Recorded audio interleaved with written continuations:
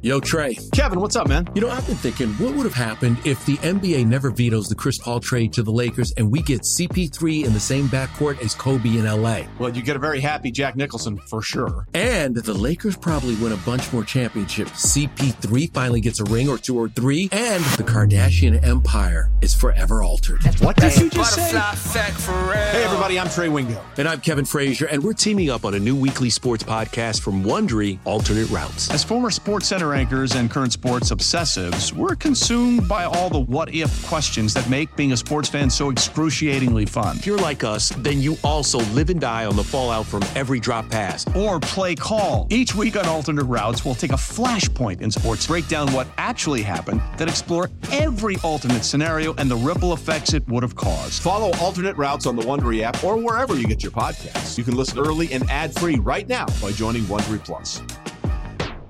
This is Pax What She Said. Now, here's Perry Goldstein and Maggie Loney. Let's move then, I guess, to a team that we don't know what they'll look like in 2023. There's a lot up in the air for the Bears. Obviously, they hold the number 1 overall pick in the draft. They could move that. Likely will stick with Justin Fields as their quarterback, so could find a team interested in trading or just take the best player available at number 1. They have $98 million in cap space, so they have the ability to do just about anything that they want with the players on their roster and in free agency. And they're not really losing too many key pieces. David Montgomery is a free agent. Remains to be seen what they'll do with him. It's a really good year to need a running back, but they also have had a lot of success with their secondary running back. He's looked really good in his moments. Riley Reif, the right tackle, is also the only other, player really on offense that's notable for free agency. And then just a couple pieces on defense, but more stopgap players and not really any big name starters. So I think if the Bears want, they can keep this roster largely together, but I don't think that'll be the case. And I think they're going to bring in a ton of talent, both in the draft and free agency with the capital that they have. They're going to have to. They cannot plot out with the same team again. They're going to have to go after weapons. They're going to have to beef up the defense. So if they really think that Justin Fields is their next, franchise quarterback, then they're going to have to give him like an all-star supporting cast this next season to really determine if that's true.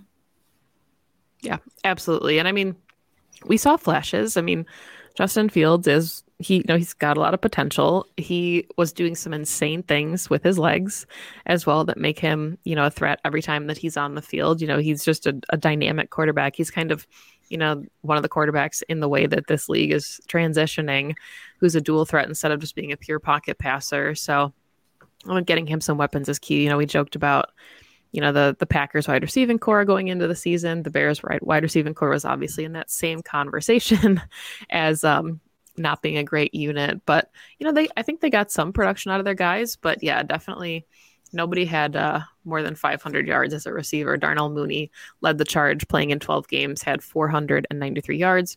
Cole Kmet finished the season with the most yardage and still only had 544 yards. So I do think, though, they have a young nucleus, like we kind of talked about. You got Justin Fields, you've got Cole Kmet, you've got pieces that you're hoping can emerge. They traded for Chase Claypool. That was a big move for them. Khalil Herbert looks really good. I think he'll be kind of their starting running back. I could see them bringing in a complimentary piece, but if they don't bring back David Montgomery, so really interesting moves happening in Chicago. But it feels like that's always the case. They did have the 32nd ranked defense in 2022. So whatever they do, you'd assume that they have to get a little bit better in 2023. Yeah, absolutely. They do have a good young nucleus when you put it like that.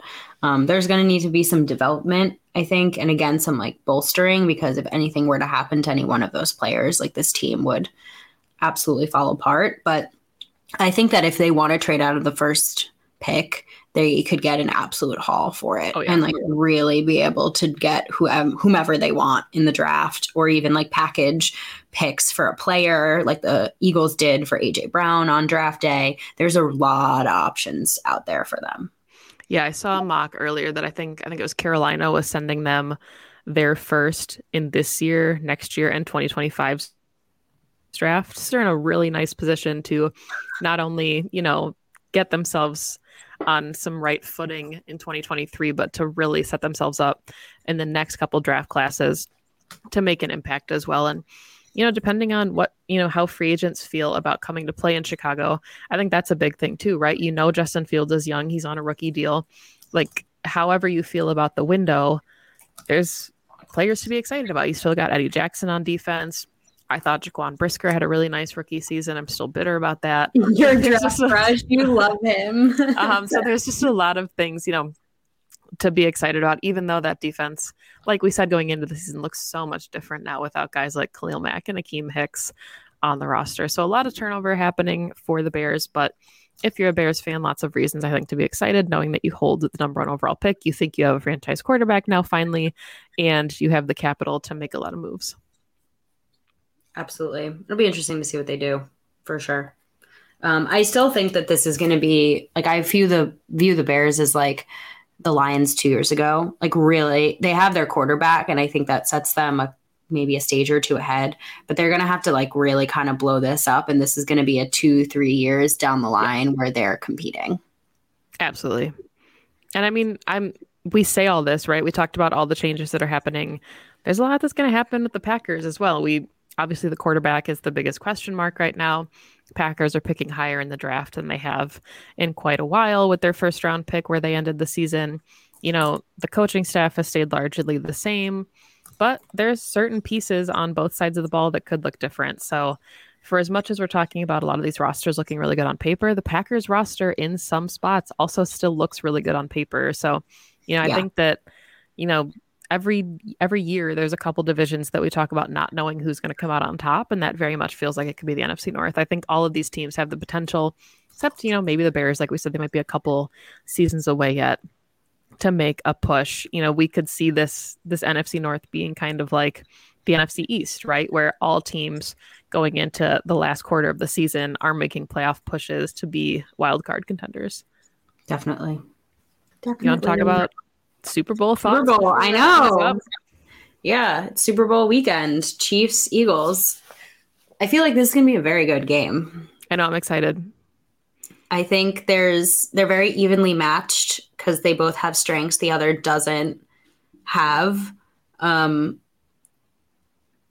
I think that if the Chiefs if it wasn't Patrick Mahomes, I'd actually be leaning Eagles. I think they're stronger in like a lot of more areas than the Chiefs are, namely their ability to get to the quarterback and their weapons on offense. I think Jalen Hurts might have the Chiefs linebackers like in a tizzy, trying to figure out if he's going to run or if he's going to throw or if they're going to run Miles Sanders or if they're going to run Boston Scott. They just have so many options, but at the same time, the Chiefs have Patrick Mahomes, even if his ankle is not 100%. And I just think and I don't want to make this comparison because I think people get like really up in arms about it, but he really does remind me of Aaron Rodgers in his prime, where Rodgers just elevated the play of everyone around him and could go off script. It can make things happen, had that like mind meld connection with a bunch of different receivers. And that's what Patrick has with Travis Kelce. And it just makes it a little bit unfair to defend them. So I think, I just think this is a very, very evenly matched game. Yeah. I mean, I think, as far as like my heart, is like rooting for the Eagles a little bit, just because I think that I like seeing, fresh teams, even though Eagles, Chiefs, and neither of them are very fresh. We just had the Philly special a couple of years ago. The Chiefs have obviously been there multiple times, but I think Andy Reid kind of gives this team the nod. Like Nick Sirianni is a great head coach. He's very new. And I think like experience would make me think that this game is going to come down to a 1-score game, and whoever has the ball in their hands last, it's probably going to come away with it. And I think the experience of guys like Patrick Mahomes and Travis Kelce, even without like a Tyreek Hill, MVS had a huge championship game, right? So I think the experience of those guys having been there could give them the edge, even though, like you said, that Eagles front is so dominant and so nasty that I think, if anybody who starts running away with it, which I don't see happening, but I see it being a very close game. But I think this is one of those that you got to stay in and, and kind of go a punch for punch. Otherwise, somebody could just run away with it really early. I really think that if the Chiefs can't block up front, this game is going to get out of hand very quickly for them, especially with Patrick being like a little less mobile. Although, I don't know, after 2 weeks of like rest and rehab, he could be 100% fine. So we will see. I'm very excited for MVS. I will say that I think if the Chiefs win, which I feel somewhat indifferent about, I'd be very excited for MVS to finally get the chance, A, to play in a Super Bowl, and B, to get a ring. I'm rooting for him. And I also, it must piss him off so much when people call him Marquez. I'm still he tweets hearing about it all the time, that poor guy. I'm still hearing it Super Bowl week, and I'm like, yo, reporters, get the pronunciation right. It's Marquez. His teammates literally call him Quez as a nickname. Get it right. Yeah. Well, at least, when we come back next week, we will be able to break down a Super Bowl. We'll find something else to talk about, I'm sure, at that point. But wishing you all a very wonderful Super Bowl Sunday. Cherish it. It's our last game until August, until the preseason starts. We'll have plenty of content, obviously, here to talk about things like the draft and free agency. We'll make it fun in the off season, but enjoy football because we'll be without it for a while. So I hope you eat a lot of good food and drink a lot of good drinks. Perry, I hope you have a wonderful birthday. Thank you. And enjoy celebrating with your dad. You can follow the podcast on Twitter at PWSS Podcast. You can find Perry on Twitter for all those birthday wishes at Perry_Goldstein. You can find me on Twitter at Maggie J. Loney. Just thank you for always listening to the show. Make sure you download and subscribe everywhere you find your favorite podcasts. And yeah, we'll be back after the Super Bowl to talk about the winners of Super Bowl 57. Thank you for listening, and go Pack Go. Go Pack Go. 2400 Sports is an Odyssey company.